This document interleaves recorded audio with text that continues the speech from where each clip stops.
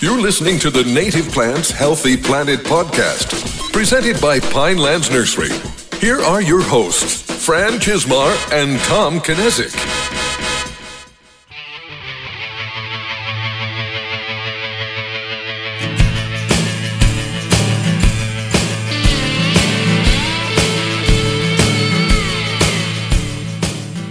Welcome to the Insider Tip edition of The Buzz, brought to you by Native Plants Healthy Planet podcast, presented by Pinelands Nursery. I am Fran Chismar. And I'm Tom Kinesic, and welcome to a new year and episode 35. Man, it surprises me all the time. It really does. Yeah, and we guys have a lot in store for you this year, but we want to kick it off with a buzz. Kind of, I guess, give not really a State of the Union, but a quick update on our New Year plans. Yeah, I think so. First of all, before we do that, how were your holidays? They were good. It's amazing how much they change just having like a little kid around. Yeah. Even if he's 6 months old or 6.5. But yeah, it was just we didn't really go anywhere. We woke up early and opened some presents at our house, and then went to my parents' house, which is a couple 100 yards away. Opened some presents there. Went to Melissa's parents' house, my wife's parents' house, and open some presents there. A lot for him, a lot for load in the car and get home. Yeah. But so it was all in a 15-minute radius, and didn't have like the big family get-togethers like we're used to, but that's what we got to do. I remember when the boys were young, it becomes difficult at some point because we were opening presents at home, going to my parents' house and opening presents, going to their mother's house and opening presents, or their mother's parents' house, their grandparents opening presents. And they just kind of wanted to be home and playing with what they opened with. So it was a long day. Like, it was overwhelming. I remember we got to my in-laws' house, and I sat down on the couch, and my eyes were kind of closing. Oh, yeah, that's really cool. If you knew how many pictures there were either at my parents' or my former in-laws' house, like half asleep, you know, it's you know, it's just because you're getting up early and getting stuff ready, or you're staying up late getting stuff ready, and it's a long day. But even my brother, he was like, it was just so much more fun this year just to have someone little and get to see the excitement, even though he didn't really know that what Christmas was or what was going on, but just he got a gift, and he loved the wrapping paper, and we kind of scratch at it until some of it started to fall off, and you know, it was a lot of fun. Some of the early years, I remember like the kids opening the first thing, and that's all they didn't care. Like, that was it. I think the first couple Christmases, they didn't open everything the first day. Mm-hmm. You know, it was just too overwhelming. So I get it. They're good times though, man. Enjoy it. It was a lot of fun. Awesome. Yeah, mine were good. Pretty, you know, relatively uneventful. You know, it was just like a really nice holiday with family. You know, there's Agatha's family always does a Christmas Eve meal. We did that, and it was like a week long of rest and relaxation. So I'll take that. Yeah, I'll take that. So I guess we should go do a little bit of state of. Yeah. So what I kind of touched on is, and we've been talking about for a while, is we wanted to start having these roundtable discussions, which I'd like to find a new name for, but we haven't figured that out yet. Something a little more catchy. I haven't even thought about that. But our first one is actually going to be next week. Yes. And we have a really nice panel, I guess, is the one way to put it. Yeah. Another not so sexy way to put it. but we have a nice group of a lot of our friends. Yes. Who are doing something similar to us, and we want to really kind of pull back the curtain on the business side of native plants. Yeah. And so we found some of our friends that were growers with, or some other growers that we're friends with, and we're gonna figure out how to have like a little web meeting and record it and share that all with you guys about, well, how do we figure out what we're gonna grow? And those kind of things, those kind of questions. And these are conversations we have that the general public they're not privy to, or they don't get to see. Yeah. So it's really getting like a secret glimpse of kind of like our everyday. Yeah. Like if we see someone at a conference or at a trade show, or may even just give them a call and toss something by it. Yeah, because a lot of times there's people who want certain things and they might have an attachment to them, but coming from a grower's perspective, it can't just be one person who wants it. It's got to be a lot of times thousands of people who want it, or a couple people who want thousands. And that's what we're going to talk about, that kind of stuff, how we get into marketing, how we just make a lot of these decisions, and why what you might see at your local garden center or see available to you, how that comes to pass. Yeah, and those are some things I'd love to talk about with the group of people we have. Like, one of the things that we mention a lot, and I don't want to go into too much. I really, something that I'm curious talking to the other people, the other nurseries. The hard thing is when because we don't deal with the general public, in communicating with the general public, even though what we do for all the right reasons and purposes, we're still a business, and we still have to make money. A lot of our employees depend on how well we do. So it's still, I think people don't associate what we do as being a business. Yeah. And that makes it difficult sometimes, because you still have to make business decisions. Yeah. And it was, I don't want to get too off topic. Yeah. But one of my favorite stories from when I was in grad school was we went and saw a bunch of wetland restorations. I went on a tour, and we got to the very end, and someone asked our tour guide, he's like, "Man, what inspired you to do all this?" And he's like, "Well, I got paid to do all of it."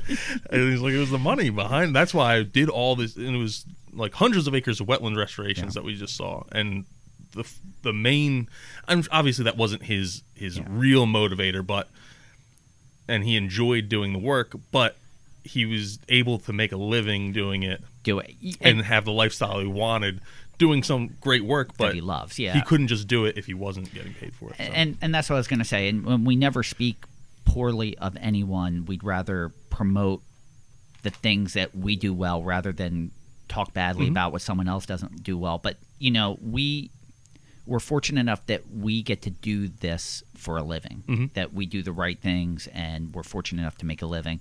Some people do it because they're business people, and that's the niche that they found where they can make money. And I'll say the folks that we have coming on are all people who they're like-minded they individuals. Live the lifestyle, and they're living their dream, basically. Yes. They're doing something they love and really believe in. And that's why we're all good friends, because we're all in it for the same reasons. So, and that's something I'm really looking forward to, and you guys will get to hear next week. But we also have some authors lined up, some really cool guests. We've said it probably 100 times. Our main, our starting point was to have on a lot of these non-government organizations that we work with that were doing some really great work, and that list just continues to grow of people we have to have on. But we want to branch out a little bit more and like I said, have some of these roundtables, have some of these other discussions that are pertinent to the overall conversation. So. We probably have enough episodes lined up with the buzz and the roundtables and the things, probably to get us through the spring. We're always going to have the buzz kind of as that in between to really keep that conversation going, to keep it light, and to expand. Yeah, exactly. Yeah, exactly. So. And besides that, I want to make sure we say thank you. We did receive some more 5-star reviews, which we love. Thank you, Blazing Star and Always Wandering NJ, for the wonderful reviews on Apple Podcasts. We really appreciate it. And all of your listens really made a difference. We're consistently top 20 nature podcast in the U.S. and kind of Canada now. We did find out we were the #1 nature podcast in Iraq. Yeah. So, which I don't know where that came from. And the #2 science podcast in Iraq. So I don't think it was a lot of listens to get us there. I doubt it. But I thought that was really interesting. But no, it's all wonderful stuff. The Facebook group conversation has been great, and the amount of members is really, like, every time I look, it's like 20 new members every week. It's really flattering, and I'm always surprised when I go into, like, you go into the category section of in Apple Podcasts, and then you scroll down and you eventually can get to nature. Yeah. And that we're on that list. We're not at the top of the list, but we're in the middle. We're on the list. I never thought we'd get there. No, and it's less than a year. Yeah. And it's every month that it changes for us. So hopefully we can keep that trend. But that's going. all thanks to you guys. Just keep listening and keep sharing. Make sure we're providing content you want to listen to. Let us know what you want to hear, because we want to provide that, and keep sharing it. We want to get this message even further off the ground. Yeah, we say it all the time, but we need to make that circle bigger. So that's a big thing. So, all right, you ready? I'm ready. It's hot. Would you like to go first, or would you? I'll go first, All because right. mine's got a little bit of a story. But for those of you who might be new, because I know we got quite a few new listeners just over the last couple weeks, and maybe you haven't listened to an episode of The Buzz yet, but That's Hot is where we kind of talk about, I shouldn't say kind of talk about, we do talk about the things that plants we're seeing that kind of inspire us in some way. And the winter gets really hard. There's not. I think we started this in like October or something. We're like, oh yeah, we can keep this going. Yeah, you know, it was easy when it started. There were plenty of choices, but you know, the funny thing is, the last couple buzzes, I was like, I'm really going to have to look hard for something, and the day before, something naturally just falls in my lap, which makes it fun. And mine was really more of an alternative use for a plant. And All right, cool. And it ties back into the podcast. So our last episode was with Ed Farley from Ducks Unlimited, and I mentioned on there I used to duck hunt when I was a kid. I was a teenager, and would go. It was kind of a social thing with my dad, my brother, one of my dad's friends, and we'd go to this marsh down in southern New Jersey, and it was just kind of social. I was younger, so I felt like, oh, I'm one of the guys here. This is kind of cool. And as I got older and went into college, and I didn't have as many opportunities, I kind of got out of it. And I always thought, oh, this would be fun to get back into, but never really had the opportunities. Well, after last week's podcast, I went out and bought my duck stamp. So there's $25 going to, well, $24.50 that are going to habitat conservation. 98% of that goes directly towards habitat conservation. Yeah. And then I talked to my brother and a couple of my friends who do duck hunt, and we ended up going out just a couple days ago. Oh, awesome. And so my That's Hot plant is deer tongue. Oh, because we went into a wet meadow, and I actually like to walk around in this wet meadow other times of the year, and I know it's full of deer tongue, which is, it used to be Panicum clandestinum. Yeah. Now it's like the I can't remember the names on it. Yeah, you know, I can't remember what the new name. It starts with a D. I still refer to it as Panicum. Oh, and I think a lot of people do. And it's just a like a marsh. I'm pretty sure it's technically grass too. Yeah.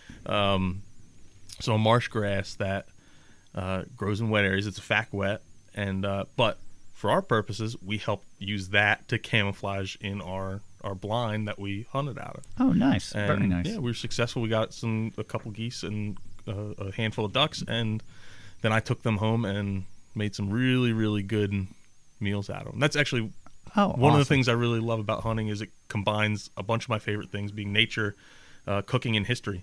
So very cool. Made like tea smoked duck breast, which was really good. Ooh, and then I made a duck breast ragu where I braised it all day with some onions and carrots and other cool stuff. One time we used it on risotto. The next time we made some pasta, and it was really good. I have some leftover. I should bring it in. Now I'm hungry.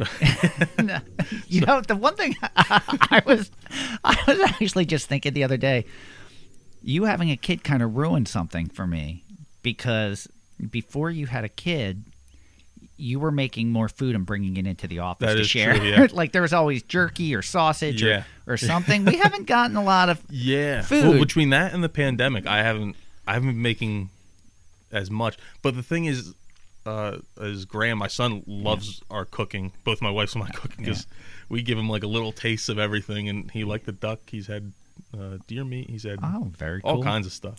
So we like duck and deer meat here too. Yeah. He likes it better than a lot of the Gerber baby foods and other things that we make for him. So very cool. But Fran, what was your plant? So mine was, and again, it's coming into work. Was it? It might have been yesterday. I think it was yesterday. And in front of the office, we have a garden, and I noticed something flowering, which kind of caught me off guard. You know, for January. And as I got up, I realized that the golden Alexanders in our garden were blooming. And not just like sporadically, like it was actually putting out a few bloom shoots. So I thought that was really interesting, and that's not normal. No, but that's been a plant that's really kind of perplexed me too, because in our seed propagation field, it started blooming, I think, like it might have been in April. It was in May for sure. And I was like, oh, I guess this blooms earlier. And then, but then it was blooming again in June and July, and it was like blooming all year. It was just new blooms kept coming up. And I don't know if that's typical of the plant. It was a new plant for us. So I know typically it's supposed to be a May, June bloom. But like a lot of things, and we're going to go into this when we talk about our insider tips, that some things when you trim back after they bloom, you'll get another session of blooming from it. So I just thought that was really interesting because we hadn't cleaned up the garden. Yeah. And it just kind of, but there was nothing to stimulate it. And we've had snow, you know, I just thought it was really interesting that was blooming, but it's a facultative species in the carrot family. Not typical to bloom this time of the year, but was blooming. So I just thought that was pretty interesting. And I know, and that the one out there, it's been blooming all year too. Every time I'm like, oh, it's blooming again. But I know Kelly Gill really likes that plant for the pollinator value. Yeah. And it's in quite a few seed mixes that we spec out and other folks spec out as well. Yeah.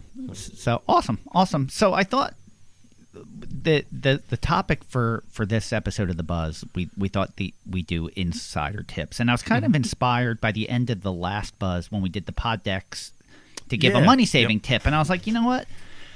You know, and we both had to think of something on the spur of the moment, and I feel that I was really excited about the advice that we gave her, the tips that we gave. I'm like, we should do a little bit more of that. Yeah. Like, so Tom and I each came up with at least 3. I think Tom has more than 3. I just kept adding to my list. I was like, I should talk about this too. Mine, I didn't feel like were the best insider tips. I feel like they might be a little lackluster, so I'm making up with quantity versus the quality. I don't know that mine are that great either. You know, it's just, it's just something small. Not that it's going to be a life-changing tip, but if you're working on one of these things, it may help you. That's some great promotion for our tips. You really need to listen to these because they are lackluster at best. It's almost as good as, hey, here's a great documentary. I don't know what it's called. I don't know who's in it. That's a recipe for great podcasting. There you go. All right, so would you like to go first? You want me to go first? I'll let you go first. Okay, so my first one, I was rereading Bringing Nature Home. I've been going back. I've been rereading Origin of Species by Darwin. Also, I think you mean the Invasion of Species. Oh, the Invasion of Species. And that's a callback joke from many episodes from Saul. But and one of the things that Dr. Talamy talks about is there's 3 categories of oaks throughout the U.S. In the Northeast, we have white oak and red oak, and he had mentioned that in the fall, the white oak category, their acorns will actually germinate just a few days after they drop. So it's easy to tell what a viable acorn is because it will start rooting. But the red oak category does not do that. So wait, say that again. The white oak one or red oak? The white oak germinates in the fall. The white oak germinates in the fall. The white oak germinates in the fall when they drop. But the red oak germinate in the spring. Gotcha. So it's easy to tell the white oak because they're germinating shortly after. Like you can gather ones that you know are germinating. So how do you know with red oak if you're waiting till spring? Like if you're collecting them in the fall, how do you know? Like how do you know if you're picking viable acorns? It's obvious on the white oak, but not on the red oak. So one thing that you can do, and it's actually something our propagation department does, when you're collecting acorns from the red oak category, you can submerge them in water or drop them in water, and the viable seeds will actually drop to the bottom of the water, and the acorns that aren't good float at the top. So they're not as heavy, they're not as dense, and they just kind of float. So you know you can skim those off and toss them out, and the ones that sink to the bottom have a better chance of germination. So I thought that would be a good tip of just knowing what may germinate from what you've collected for that. Yeah, and I know we use that on Quercus rubra, northern red oak specifically. Yeah, and I would think probably a lot of the red oak classifications you can do that with. Yeah, I would think so. It's interesting. So I just thought that would be a nice tip if you're looking to collect your own oak seed and you're just looking to so you kind of have an idea of how you're going to make out. That's a good way to check. Yeah, very cool. So one of mine And I reorganized because our tip number 3 is actually very similar. So yeah, now you're only getting one less tip. We can combine those. How about that? We'll talk about that one together. But my first tip was to use the BONAP website, or the Taxonomic Data Center in particular, which I've talked about on the podcast before. But it's something I use all the time because it really boils down the nativity of plants. It's a resource that just about anyone can use, and if you're in any discussion group about native plants, there's always the questions like, "Oh, I found this plant. I want to know where it's native to." Well, that's a great. Yeah. Just go online and look it up, and that kind of ties into one of my other tips later on too. So no, that's a great tip. What's your number 2, Fran? So my number 2, again, inspired by Bringing Nature Home, one of the things that Dr. Talamy talks about is elm hybridizing. So elms were actually a pretty dominant species early on, and then Dutch elm's disease came through, and naturally it's not a dominant tree anymore. But after years of hybridizing, there's I think it's like Valley Forge and Liberty and Frontier. There's a bunch of American elms that are being hybridized to be resistant to Dutch elm's disease. So the one that stands out to me, and the reason why I know this is because I worked for the nursery that introduced it. So the Princeton elm, which was introduced by Princeton Nurseries, it was actually selected. It wasn't hybridized.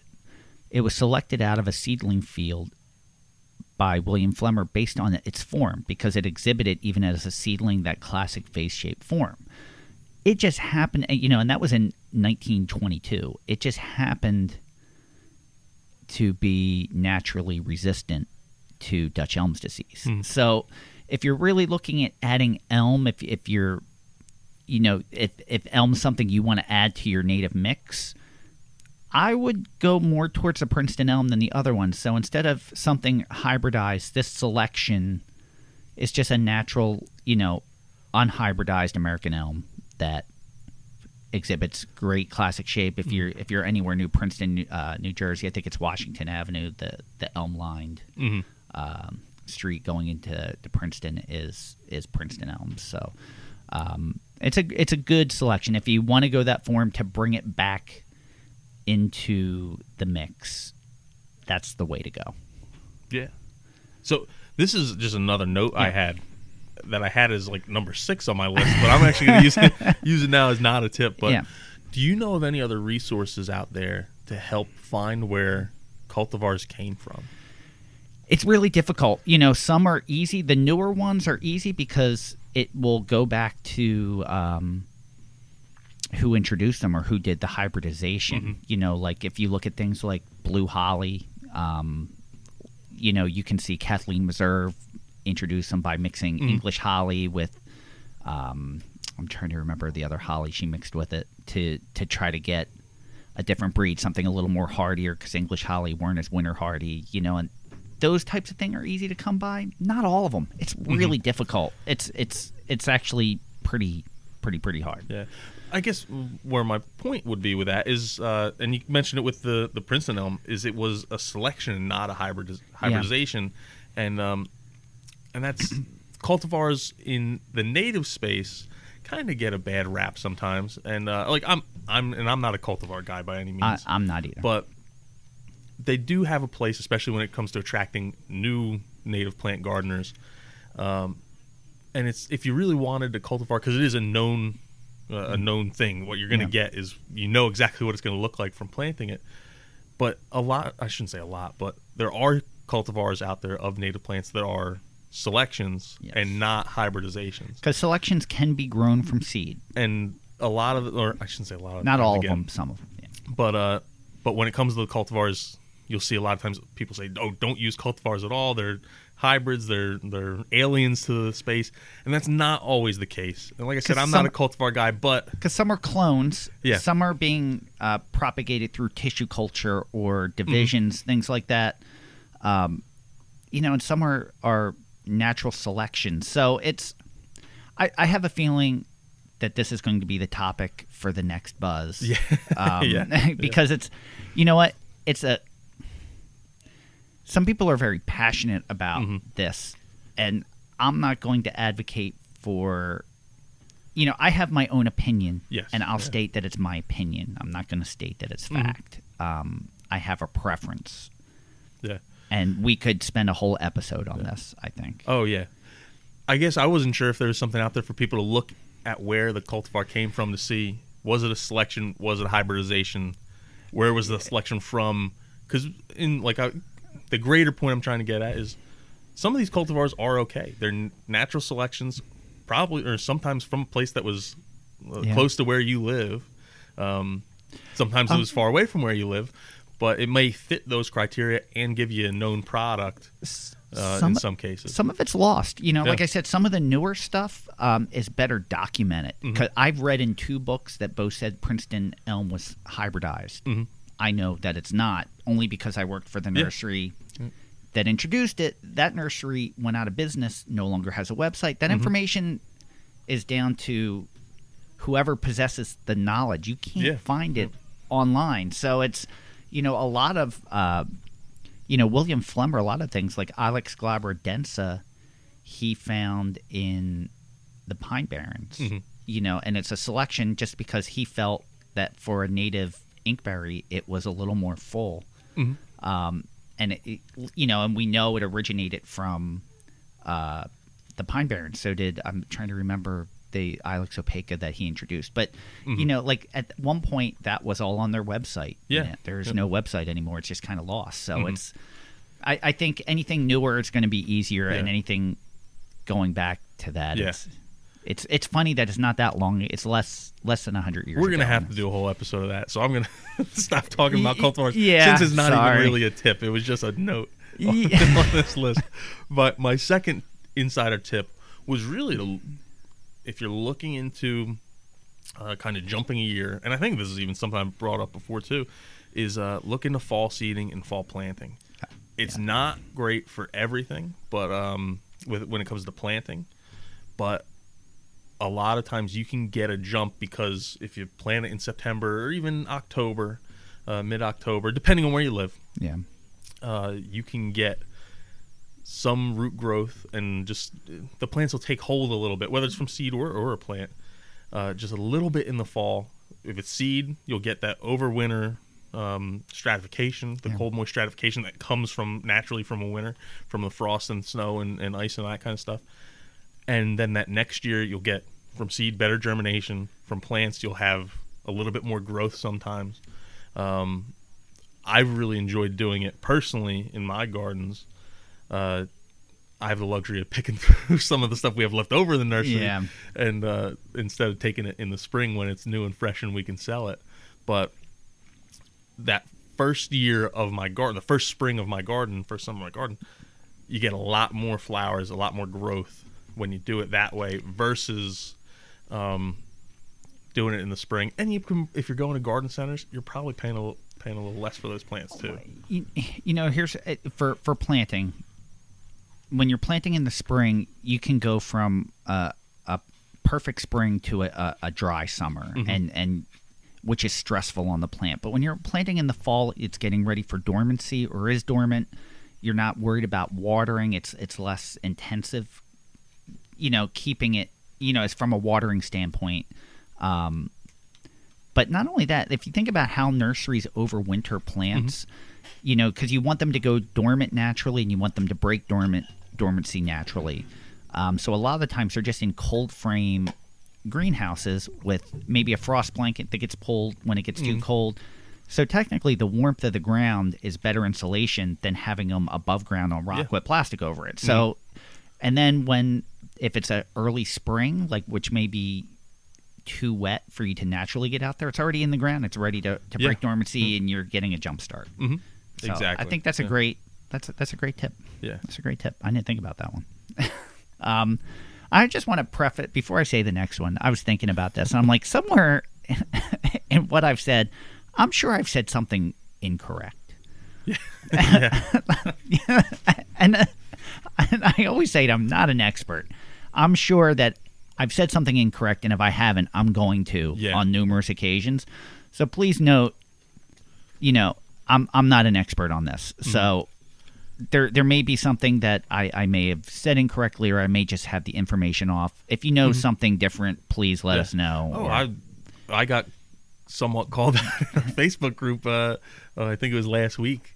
Someone said, "Oh yeah, you said something." I don't even remember exactly what it was, but I said something, and really, I think I just misspoke. Yeah. Because I was like, "Oh, that's not true at all." I really hope. I think I commented, I'm like, "I hope I didn't say that because that's not true." Like, I'm not a scientist, and even with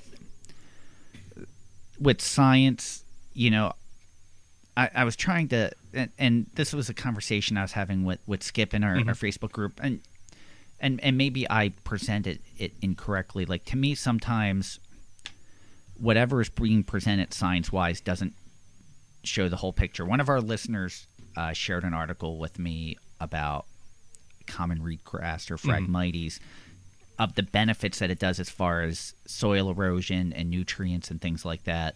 And they were saying we shouldn't spend as much money eradicating it to plant natives, even though it chokes them out when it's doing a good job. But it doesn't mention that it breaks the food web, that it only hosts 3 Lepidoptera as compared to the numerous that are native marsh grasses promote. So it's, you know, it's only presenting part of, you know, and depending on what you're trying to, and I shouldn't say agenda, depending on what you're trying to reinforce, you can find something, or promote, you can find something that backs it up. And that's what I was saying. Like, sometimes I feel that some of the science is irresponsible because it's not giving the whole picture. Like, that article in the wrong hands, you know, of someone that was willing to spend the money to remediate an area, not remediate, but to fix an area that maybe is ravaged, like the Meadowlands. Had they decided not to turn that into salt marsh in a lot of these projects, that'd be horrible. That would be a true loss. So it's, but anyway, there's lots of different opinions. I'm not saying I'm right. I'm just presenting what I feel. I don't know why I'm giving this disclaimer. I just had this really horrible feeling that I'm saying something wrong. I think that's why. But so, all right, my third tip, and I found this out by accident back, probably 30 years ago. So Asclepias tuberosa, or butterfly weed, butterfly milkweed, after it blooms, I had one year where it was being completely ravaged by aphids, and I cut it back right after it finished blooming. Well, the plant sprung back up and put up a whole nother set of blooms. So you can take it. Not everything can do this, but there's certain plants that you can cut back maybe a portion. If you have like 3, you can cut back 1 and provide habitat or blooms or nectar throughout. You can extend its season into the fall. So instead of it just being done in the summer, you know, you can help out by having you can stagger those bloom cycles to help cool out. One. Yeah. Mine is also talks about cutting it back, or cutting things back. Okay. And this is actually a tip I learned from Pat Sutton, who's I guess a native plant kind of environmental speaker in southern New Jersey. But one of the things she advocates, and I think it's on her email newsletter, is on Memorial Day and the 4th of July to give your plants a haircut. Yeah. And not everything. If you have stuff that's blooming or it's about to bloom, it has buds, you don't want to cut it back then. But things like goldenrods, your asters, things that bloom later in the year especially. And I did this year and had a lot of success.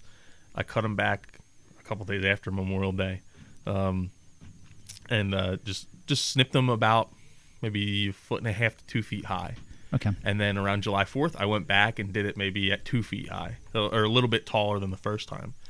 And the plants came back lower, more full, way more flowers.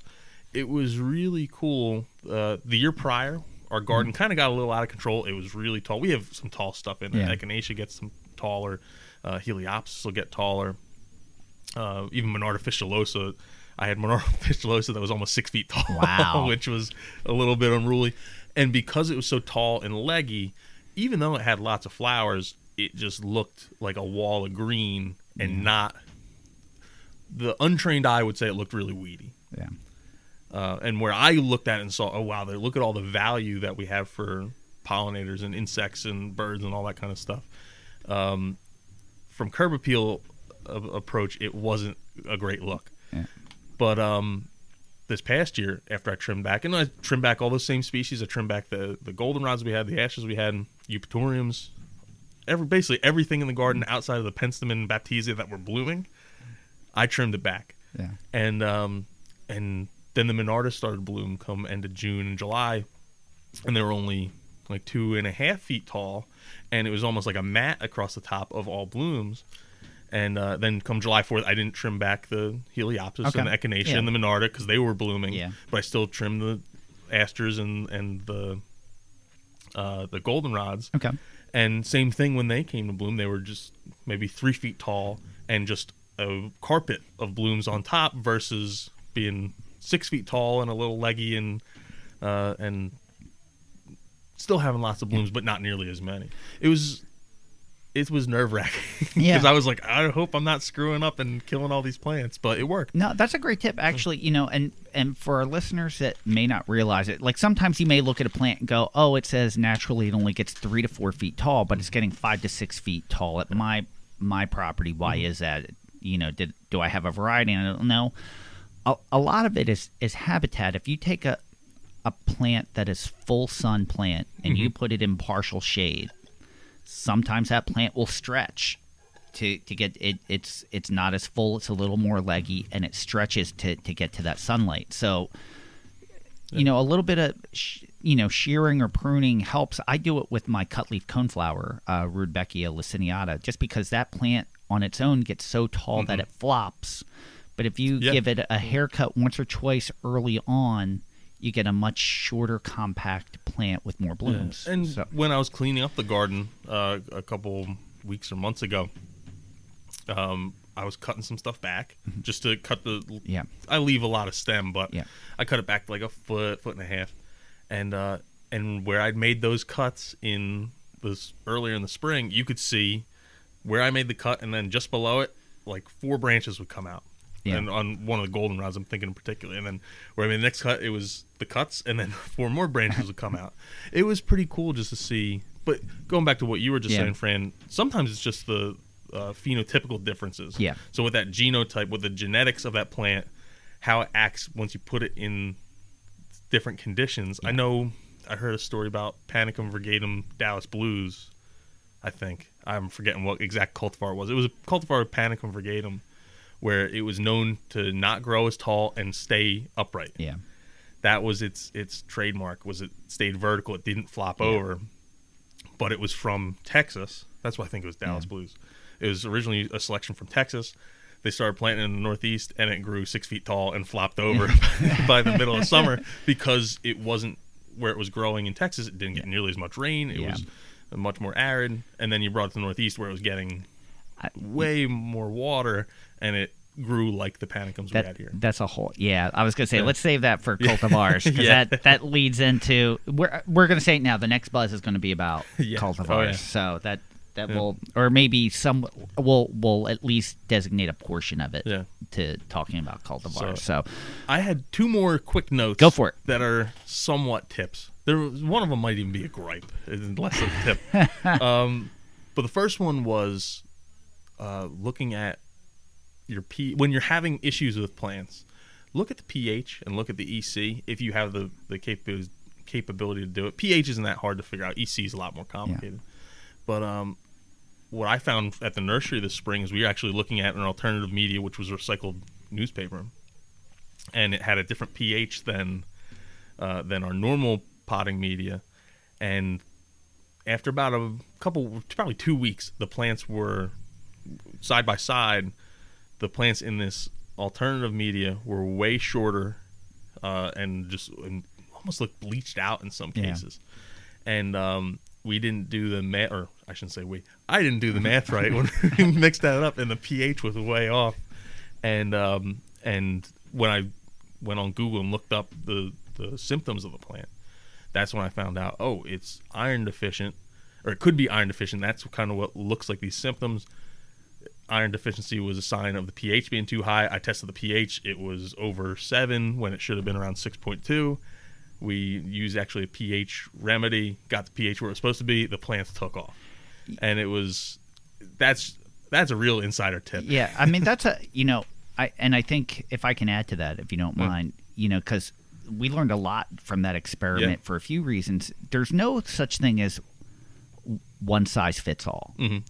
Because the other thing we learned was there were a lot of trials and experiments going with that medium, and in one of the experiments, it was almost there was like a mold starting. Well, because it had different water capacities, we realized we didn't need to water that mix as much as our normal mix. It actually cut down on water consumption, and once we got the watering right, you have to find what's works good for your system and what part of your systems you need to adjust to get the best results. So it was really a big learning experience, and a good experience. It's like, oh, if we use this, we can cut our watering down. It's a good thing, and we're producing good plants. So it's, and the other thing too that made me think of when you brought this up, if you're going to do a large amount of planting, it's been said on multiple episodes of the podcast, it all starts with the soil. Get a soil test. If you really want a pro tip, before you plant, get a soil test, see what you're working with, and see if anything needs to be fixed before, or just what the right plants are. If your pH is a certain way, pick plants that are well suited for that pH. Conditions that you have. Yeah, so that's a great tip. Then my last thing was really, and this is what helped me in that instance, was I just use the internet. That's easy for me to say because it's been my first instinct. I'm a millennial, so that's what I do. When I have a problem, I go to Google and type it in and see what other people have as answers for that problem. And like I said, that in that example, I saw the plants. I Googled the symptoms, said plants that look white and you can see the veins in. And that was the iron deficiency was the first thing that popped up. But it happens all the time. Even when someone's like, "Oh yeah, what year did Kenny Rogers die?" Which was this year. I just looked that up the other day. Yeah. but actually, I knew that one on the top of my head. But just little things like that. The answers tend to be out there, and it's easy to, when we were looking at this plants, say the media is bad. Yeah. The media is no good. We can't use it. When really we were misusing the media and not, we didn't have the right pH, we were watering too much. And that was the signs. And once we looked it up online, it was pretty easy to figure out and fix it. And it happens a lot. Like I said with bone apps too. If you want to find out if something's native to your area, just Google it. And you'll figure out pretty quick. And then if you really want to dive in to the county level, that's when you go on Bone App and figure it out from there. Like anything else that you do an internet search for, just be wary of the sources. Make sure you're going to good sources. Take some things with a grain of salt. That kind of kicks me into this and that, because that's what I did with my article. It was you want to make sure you're choosing your sources accurately, and vetting them is, I guess, the biggest part. So you want to kick into that? Yeah. All right, let's do it. You can get with this, or you can get with that. So I think we should probably start off with who won the last one. Yeah, I guess we have to, don't we? Yeah, all right. So the winner of the last episode's This or That, it's me. Woo! So after getting blown out, I do want to say the week before that, I got demolished, or the episode before that I got demolished, and I totally chose an article that I thought would pander to our audience. And it worked, but it was still fairly close. It was close, and every time we do this, we're getting more votes, which makes me happy too. If it's close, that means we're both choosing good articles too. Yeah. So, and I think we both chose some good ones this time as well. Yeah. So it was close, but I think that that they were both good articles. I really do. So, and I think we're getting good feedback. That originally we weren't sure how this was being received, but we've gotten a lot of really good feedback on that. So, and again, for all you new listeners, when we do This or That, this is basically our time where we go and find some current events. Yeah.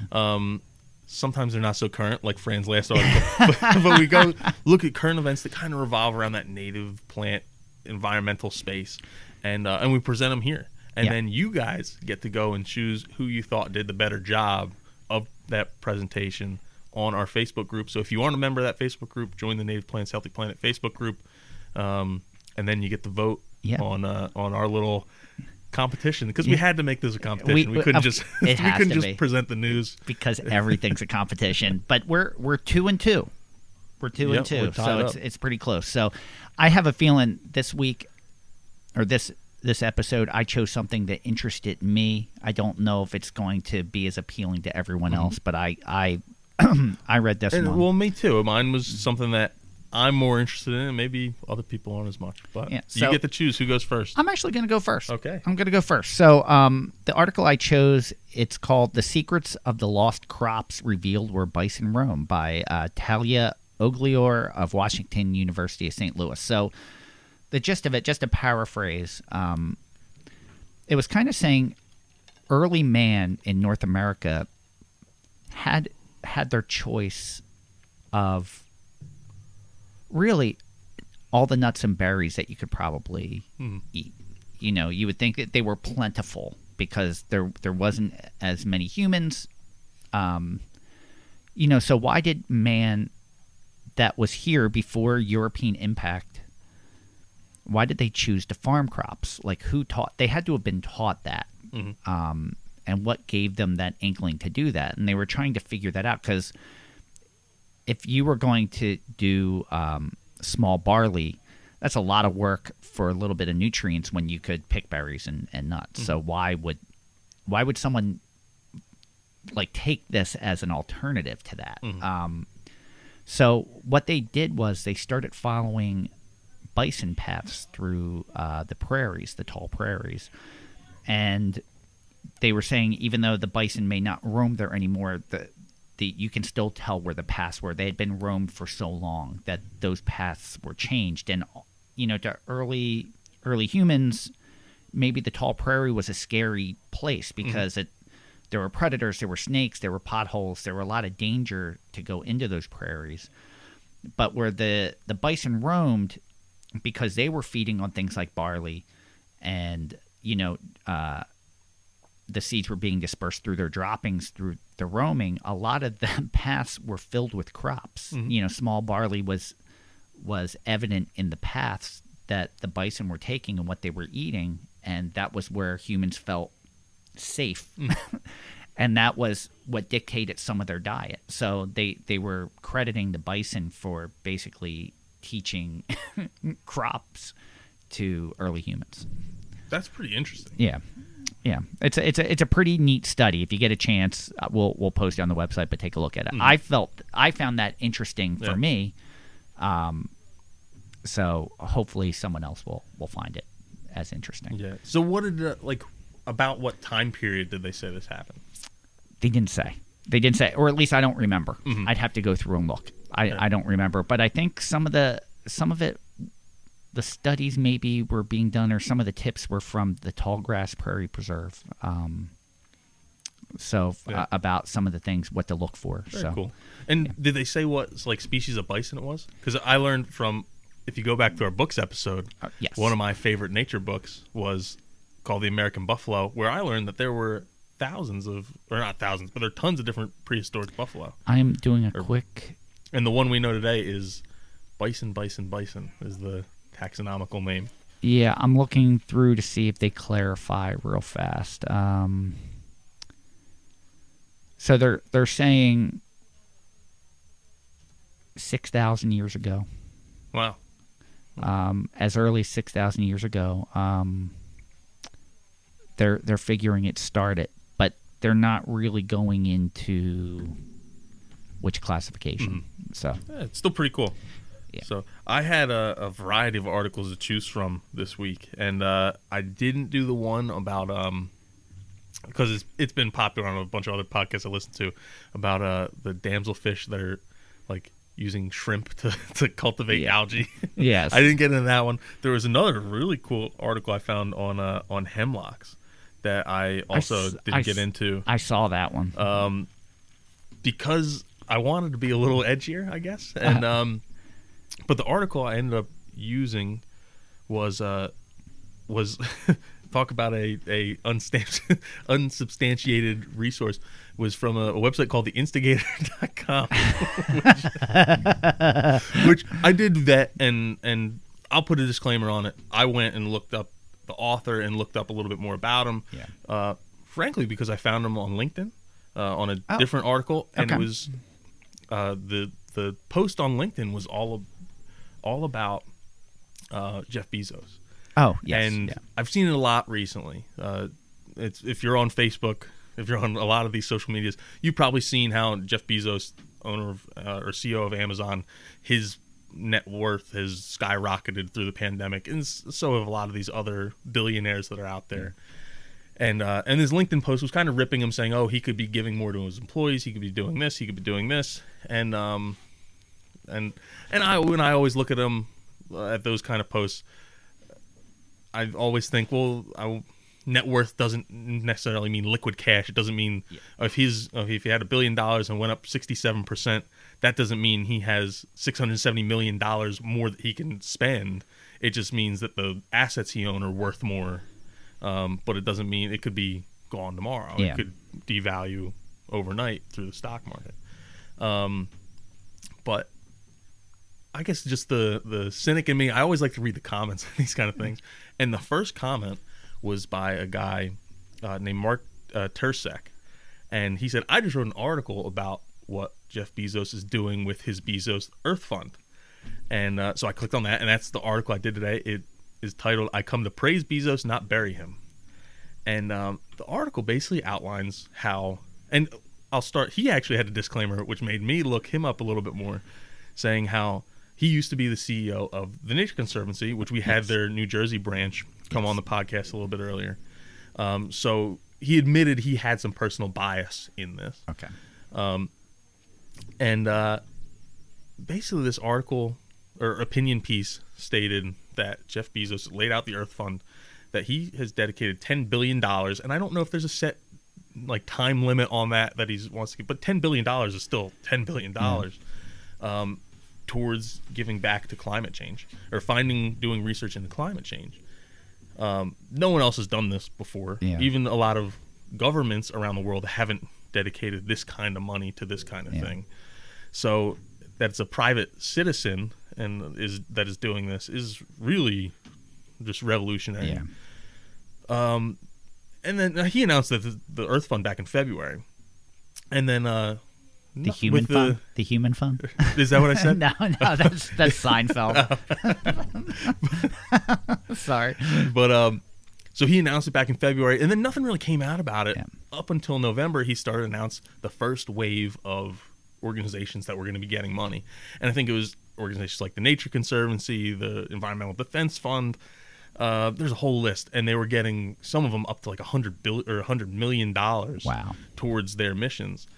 And people took Twitter and Facebook and just started to rip Jeff Bezos apart, saying you had the opportunity to do something revolutionary and do all this really cool stuff. And the author of this article took offense to that and said, "You're kind of discrediting a lot of these NGOs." Yeah. And Jeff Bezos built this company out of his garage into Amazon, making really smart decisions and empowering the right people to take off with the ideas. Yeah. And he's like, a lot of these NGOs are, even though the Nature Conservancy is a huge organization as far as NGOs go, Yeah. it's really not that big when you compare it to companies like Walmart and Amazon and Google, who have sometimes millions of employees. The Nature Conservancy has 4,000. So really it's not that big, even though it has global reach. Yes. And so it's undermanned. It's underfunded because they have more projects than they have money for, and often have to turn things down. And now they got $100 million to put towards that stuff. And I think there was even one instance where another person was criticizing how, "Oh, we want to see something really cool that's never been done before." And one of the organizations was using that $100 million to launch a satellite to study climate change and how different things worked and all that. So it was kind of accomplishing that goal still. And basically the article says a lot of people are just ripping Jeff Bezos because they don't like Amazon. They don't like Jeff Bezos. Yeah. And but what he's doing is still really good because he's taking that money and putting it in organizations that already are doing good work. They have the manpower. They have the infrastructure. The things that they're short on a lot of times is money.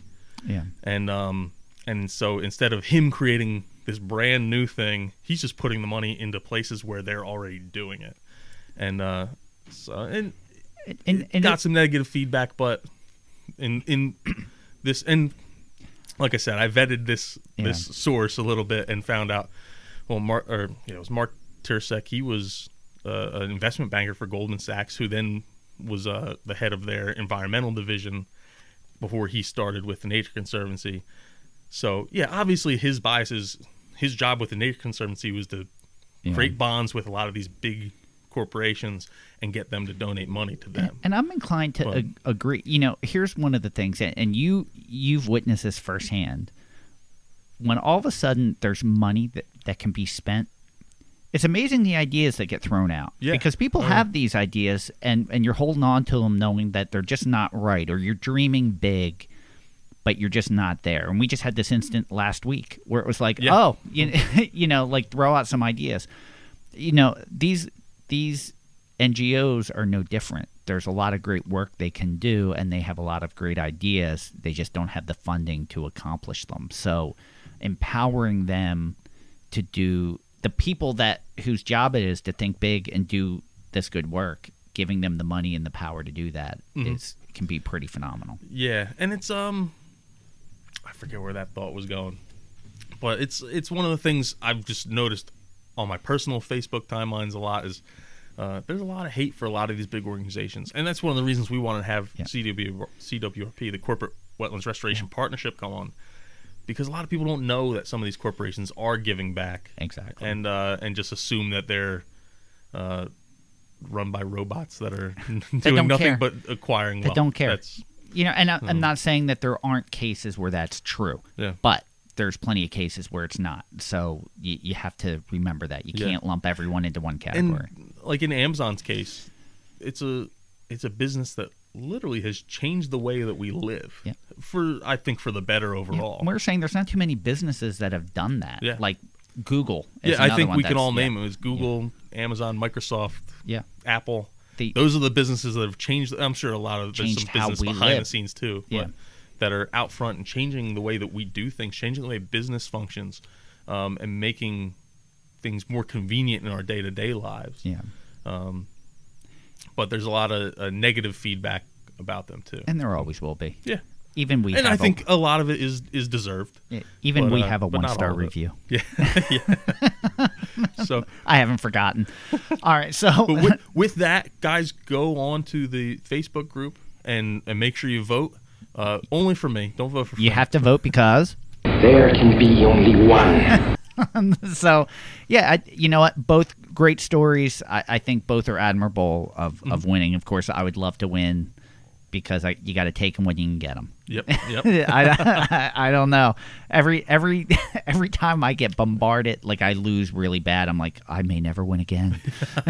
So, but yeah, make sure you go vote, and then on the next buzz, we'll announce and them. leave your feedback. Let us know what you think about the Bezos Earth Fund, or what you think about the bison and barley and wherever the heck Fran was thinking about. All right, we'll end it there. And of course, the choice is yours. All right, so we actually got questions this week. We did, yeah. I want to ask you a bunch of questions, and I want to have them answered immediately. It's a simple question. No, I didn't hear you. What was your question? And none of them were named Saul. That's surprising. I could have sworn I saw his number pop up on the caller ID. No. We had. Not only did we get questions, I find it amazing that we got questions from two independent people from different parts of the country. The country. Well, similar parts of the country, similar region, but from New not England, the same state. Both from New England, with similar topics that lead into each other. Like, you couldn't ask for a better question to lead into another question. I think our second caller is going to be upset that you said where she's from is New England. I don't think Southern New York is part of I thought New she England. Said upstate New York. Did she say Southern New York? Yeah, she said Southern New York. Well, we're going to play him, so maybe I'm wrong. We'll have to hear. All right, for anyone that gets upset, rewind back about 30 minutes for my little rant where I said I'm going to say things that are wrong and that I'm not perfect there. So, I don't know. Isn't New York part of New England? I don't consider it part of New England. Honestly, I think a lot of it's, especially when you get in upstate New York, a lot of it's split. Some people consider them New England. A lot of people don't. I'm about to get some wrath, aren't I? You might. All right. I'm going to play the first. Yeah, let's play.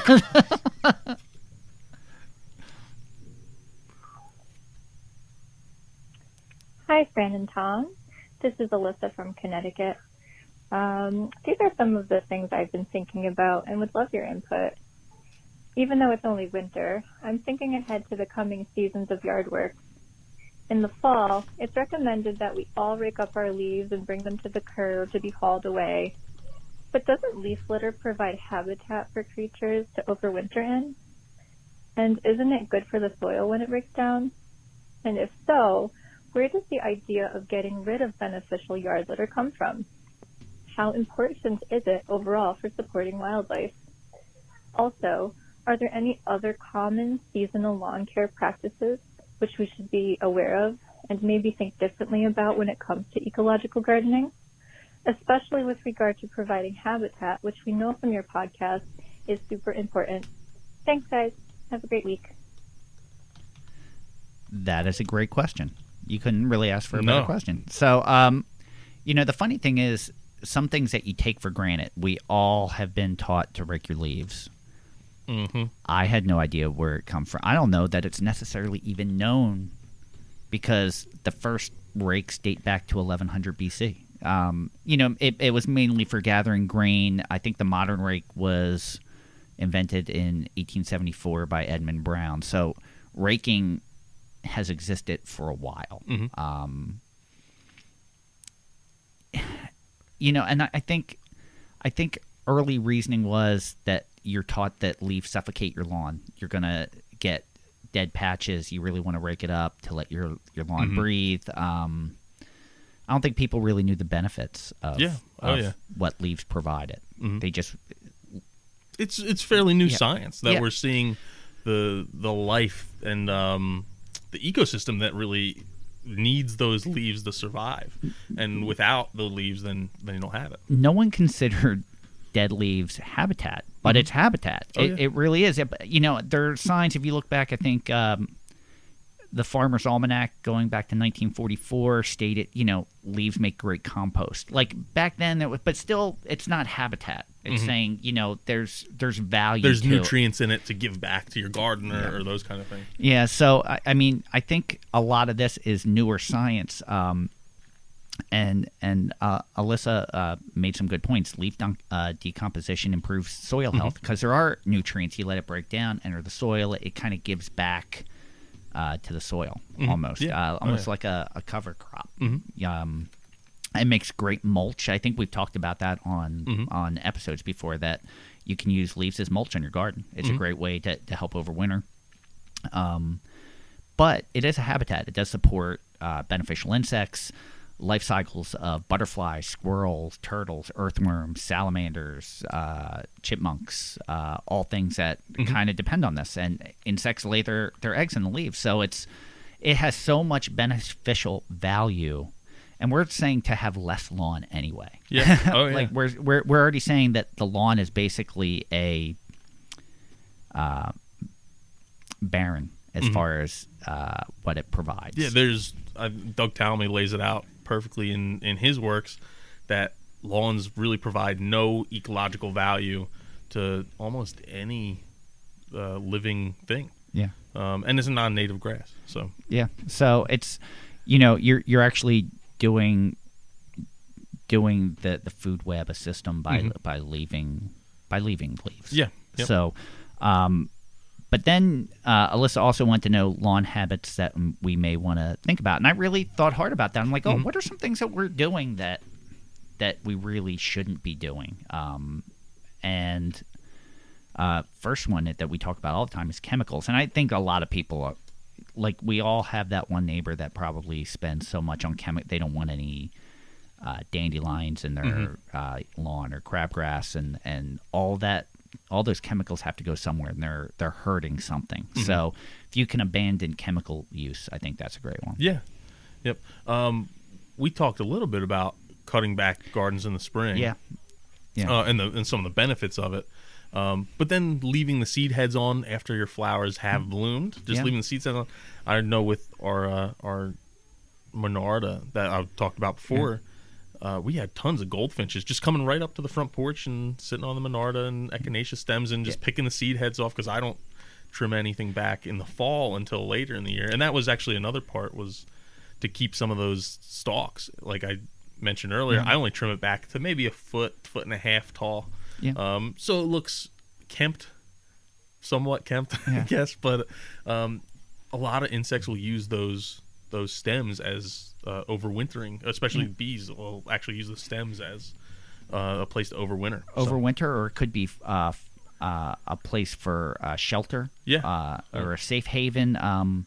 We all know dead wood has an ecological function. There's insects that live off dead wood, things like that. So leave some of the dead wood around instead of picking up all the branches. Leave some for that food web. Yeah, and a couple of the other seasonal things that she mentioned that I thought about is the use of mulch in the spring. How we have to mulch and have those spaces in between each plant is its own little thing, and it's got like just the mountains of mulch around it. Claudia West points out perfectly, you can just use plants as mulch. If you really want something in between the plants, you need that dead space in between, you can use leaves, like we just talked about, pine straw, those kind of things. You don't need to get processed wood chips to have mulch in between plants.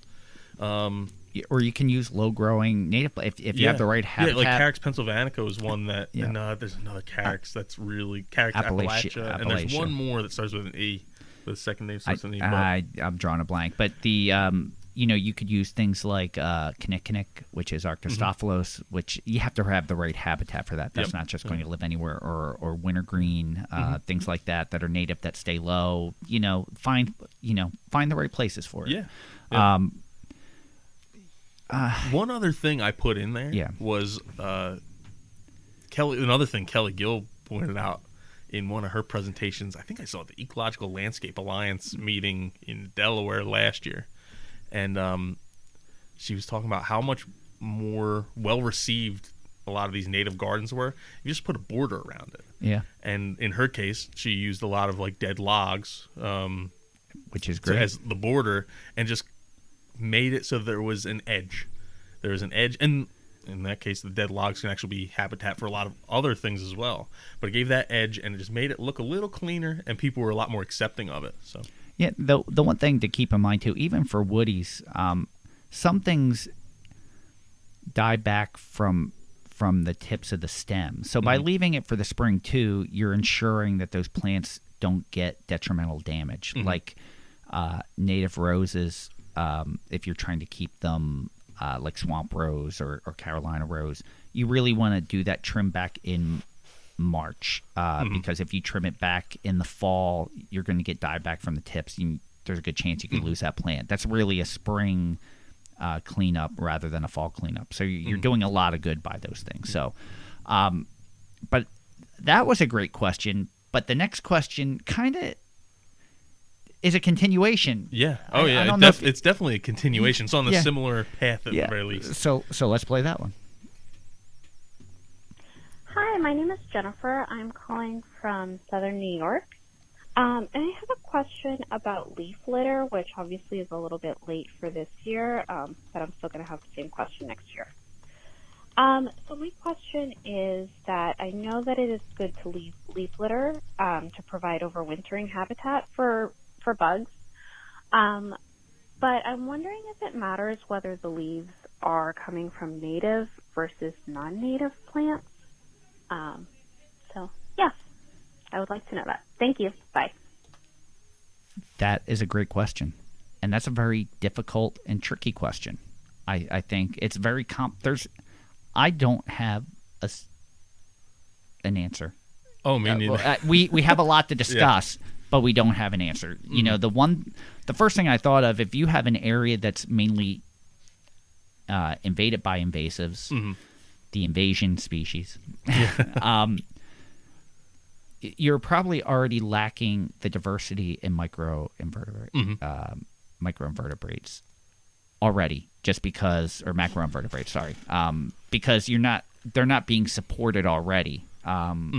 So that kind of system's already broken. But are leaves just leaves when they're on the ground? If they're providing habitat, are they being supported? Yeah, I would think that they have different nutrient loads, and just we kind of mentioned it with or alluded to it with the pH thing I mentioned way earlier in the podcast. But different plants have different requirements. The pH will dictate what micronutrients are available to the plants, and if a plant needs a different pH, I would assume that it has different micronutrients available in the leaf litter that then drops and is decomposes the soil. Yeah, so it's, there is a ton of studies that have been done in so many different areas that it kind of, the findings of this and the findings of that kind of make it inconclusive based on the scenario. One of the ones that I was drawn to was a study from ESA Journals online on riparian buffer systems in Western Canada. And they brought in invasive leaves. They did a test study for it. But they tried to match it up to take an invasive that would provide the same function as a native. So they tried to match up, like this would be a good substitute for this if you had to pick an exotic.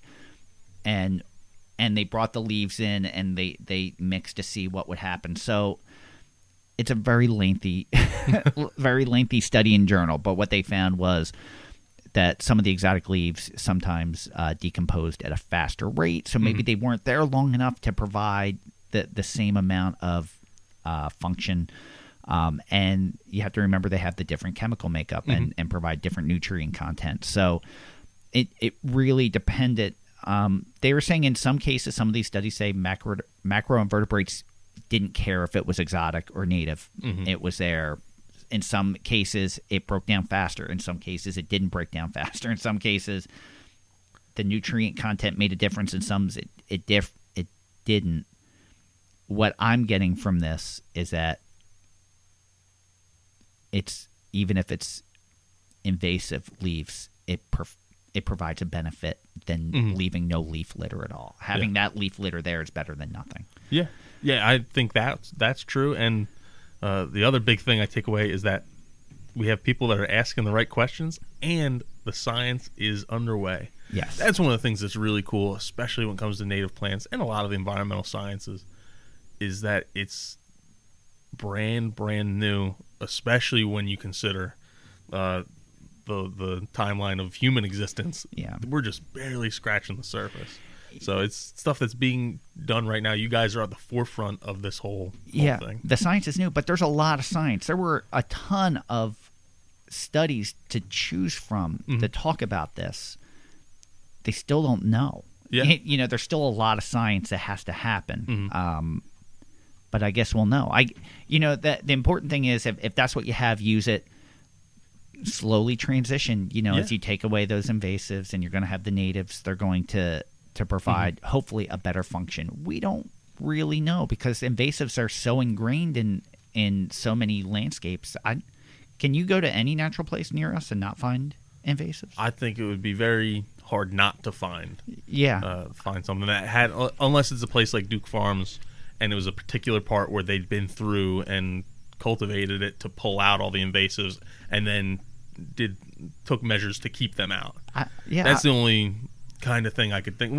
And then is it a wild or natural place anymore when you're putting that much work into it?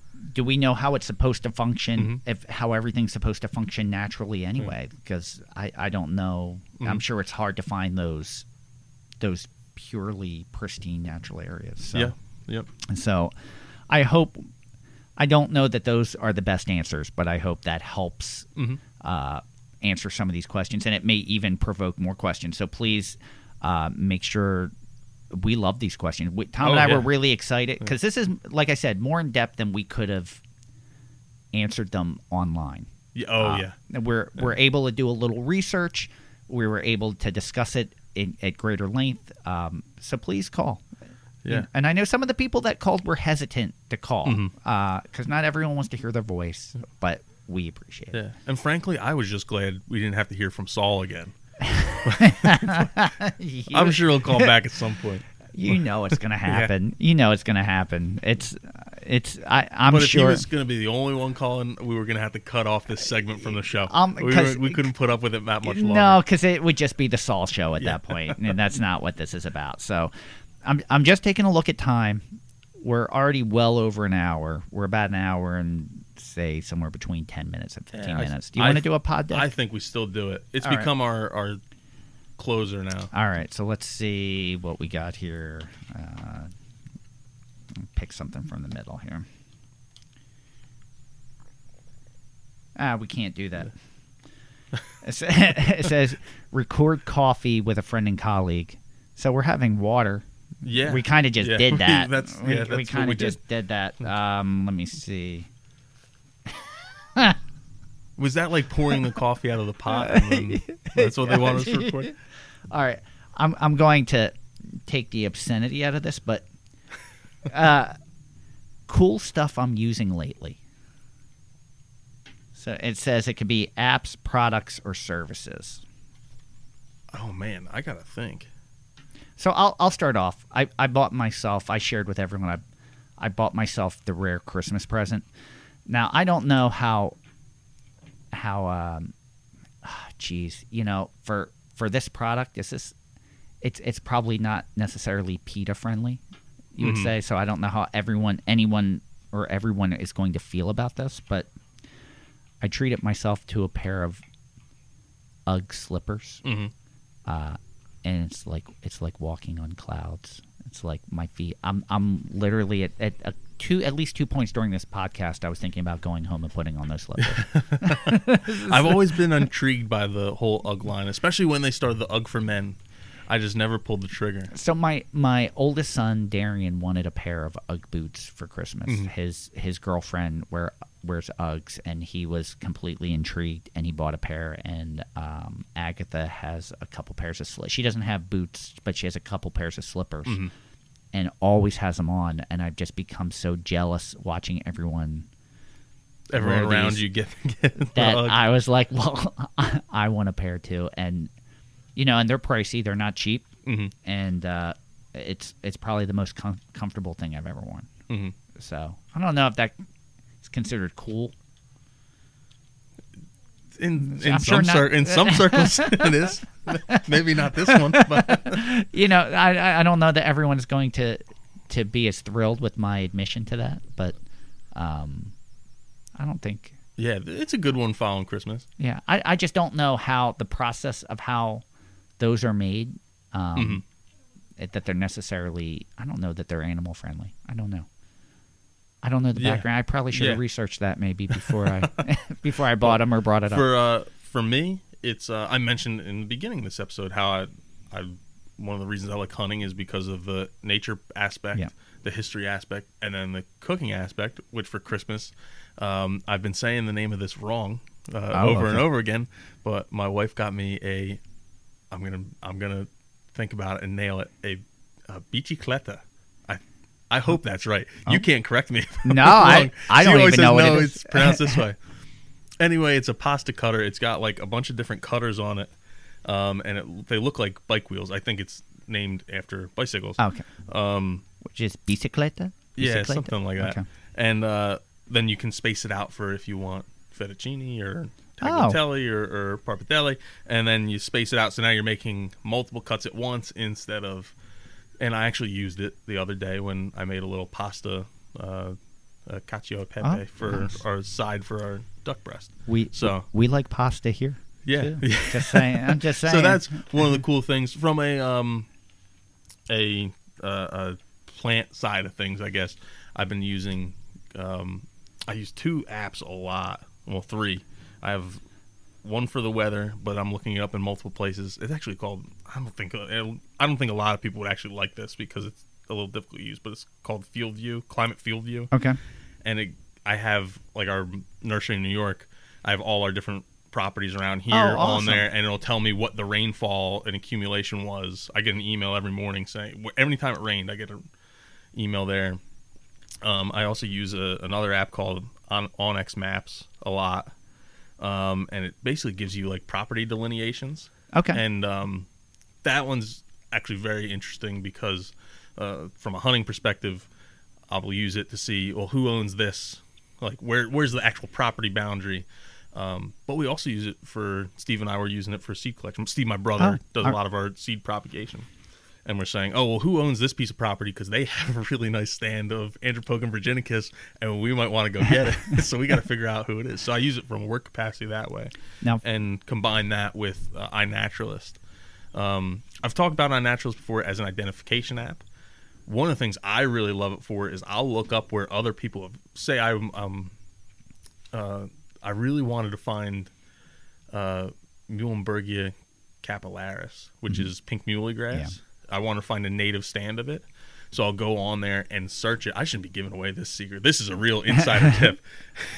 So I want to find a native stand of it, and I'll go on there, see where people have tagged it, and then I'll kind of cross-reference it with that Onyx Maps and see who owns the properties, and is it someplace we're allowed to go?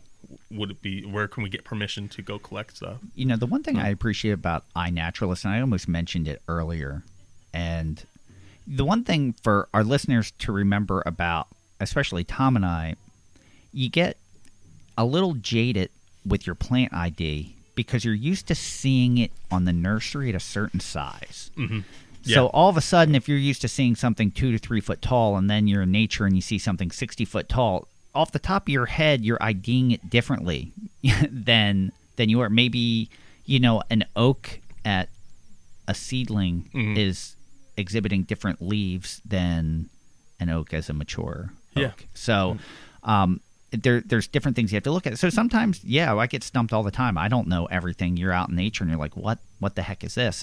I love the feedback of iNaturalist because sometimes even by the picture, you have choices and you're not quite sure. And I like getting the feedback when you make it public of people saying, yes, it's definitely that, or it might be this. I appreciate that. I would think, Fran, you would not like that aspect of it. As they're telling you that you were wrong. I like when they agree with me. That's, when they don't agree with me, I just delete it. But Fran, when you first brought that pod deck out, like a couple episodes ago when we did it, I was a little hesitant, but I've come to like it. Really makes us think and break out of what we were going to talk about. No, I totally like that. It's coming up with ideas that I don't know that you and I would come up with. Oh yeah, definitely not. Organically. Mm-hmm. Yeah, maybe if we sat down and thought about it. I like the idea of not knowing what's coming up. Because, obviously we know we have questions that we've prepared for. We know what our topic is we're going to talk about. I like that there's this one aspect that I just have no idea. Yeah. And it makes you think quick. A little curveball. Yeah, totally. And I like those. The weather app that I use, I like hearing about the apps you're using, is one called Carrot. Mm-hmm. And I think it's done by Dark Sky. So Dark Sky is one of those apps that will give you the app or give you the notification like it's going to rain in your area in 1 minute. Mm-hmm. You know when it's going to rain. But the gist behind Carrot is it's a machine that dislikes humans. Yeah. And you can I know the things you've shared with me have been somewhat condescending. Oh yeah, and you can select the volatile how volatile you want them to act towards you. So like I have it ramped up. Mm-hmm. But you can make it, a little nicer to you. But I'm a weather app snob. I have like 4 that I use, and it's like all for different things that I'm using them for. But that one in particular is so that I didn't realize how much. Well, growing up where we are, you see how different the weather can be just only a mile away, and our farms really are fairly close. But one's a mile down the road, one's a couple miles away, and we've noticed. Well, it'll be raining at our headquarters where we're sitting right now, and we might get an inch of rain here, but just a mile away we'll only get half an inch or a quarter inch sometimes. And so that app, the Climate Field View, just kind of gives me a nice organized report so we can say, okay, it poured here. I'm waking up thinking everything's wet, but over there it's really not as wet as it is. When you're trying to keep plants alive, that part gets pretty important. No, that's pretty awesome. Yeah. That's great. It's amazing when you think of something that you could use in your life and someone's already developed it. Yes. And that's why you go to Google first when you think of something to see if it's already out there. Or you see it and you didn't realize you need that in your life. Yeah. You're like, oh, like there's a certain, and there's certain things that seem so simple. One of the apps that I use, you know what?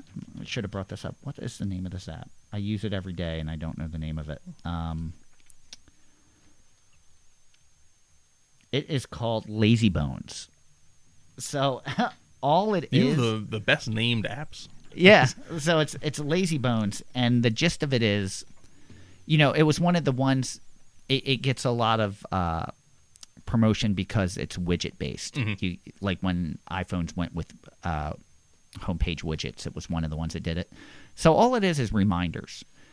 But they're all positive reminders. Mm-hmm. Like you can set reminders on your phone for anything and have yeah. the reminder widget show you. But it will be like take a vitamin every morning, drink a couple glasses of water, meditate, do this. It's like positive things that just kindly reminds you. And it's because everything's a competition. You see how many days in a row you can complete your tasks. Like it makes it streaks. It keeps progress of all your daily challenges. So your weather app beats you down to a state of depression, and then you have this and other Lazy app to Bones lifts you boost back up. Yeah, it makes a lot of sense. So, it's all about balance. Didn't we just talk about that in the last episode? So with that, we're going to wrap it up. That is it. Thank you for joining us today. We hope you enjoyed listening to the Buzz edition of Native Plants Healthy Planet presented by Pinelands Nursery. I would love to give a big thank you to RJ Comer for our new Buzz theme music. Make sure you stream or buy RJ's music on iTunes, Spotify, or wherever you consume your music. Let's see. You can follow us on Twitter at Pineland Nursery, Facebook at Pinelands Nursery NJ, Instagram at Pinelands Nursery, and YouTube at Pinelands Nursery. It's interesting to see how many people consume our podcast on YouTube. Yeah, that has been interesting. There's no video, although we're hoping that's one thing we're doing after this. We're seeing if we can configure when we do these round tables. Yeah, that's our New Year's resolution. Yes. To try and get a video up there so you can see our beautiful faces as we stumble through another podcast. And you can see us not paying attention at certain points.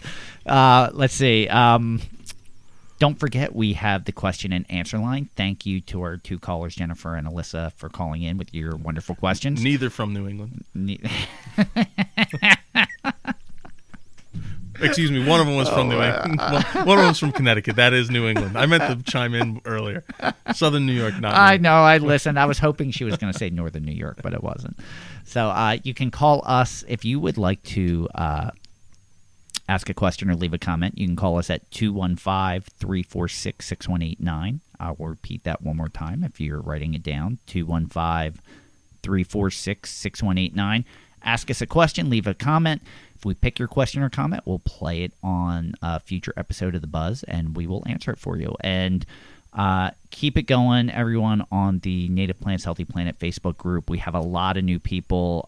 It was really interesting to see where everyone was listening from or how they found us. Mm-hmm. We have a really diverse group, so take advantage of that when you have questions. And it grew a lot just in between the last episode and now. Oh, totally. So thank you for joining that. Make sure you vote on this or that and keep it going.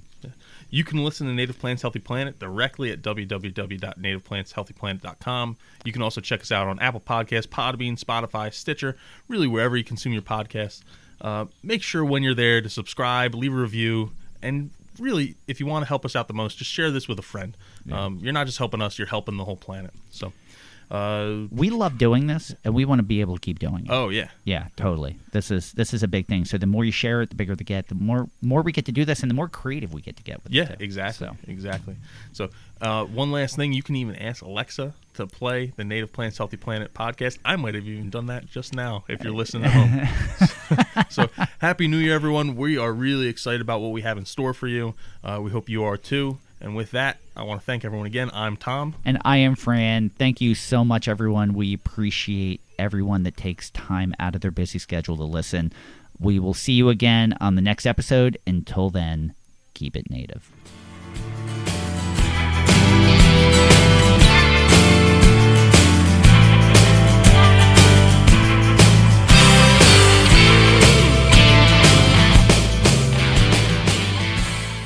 Thank you for listening to the Native Plants Healthy Planet podcast, presented by Pinelands Nursery. Remember to like, share, follow, and comment.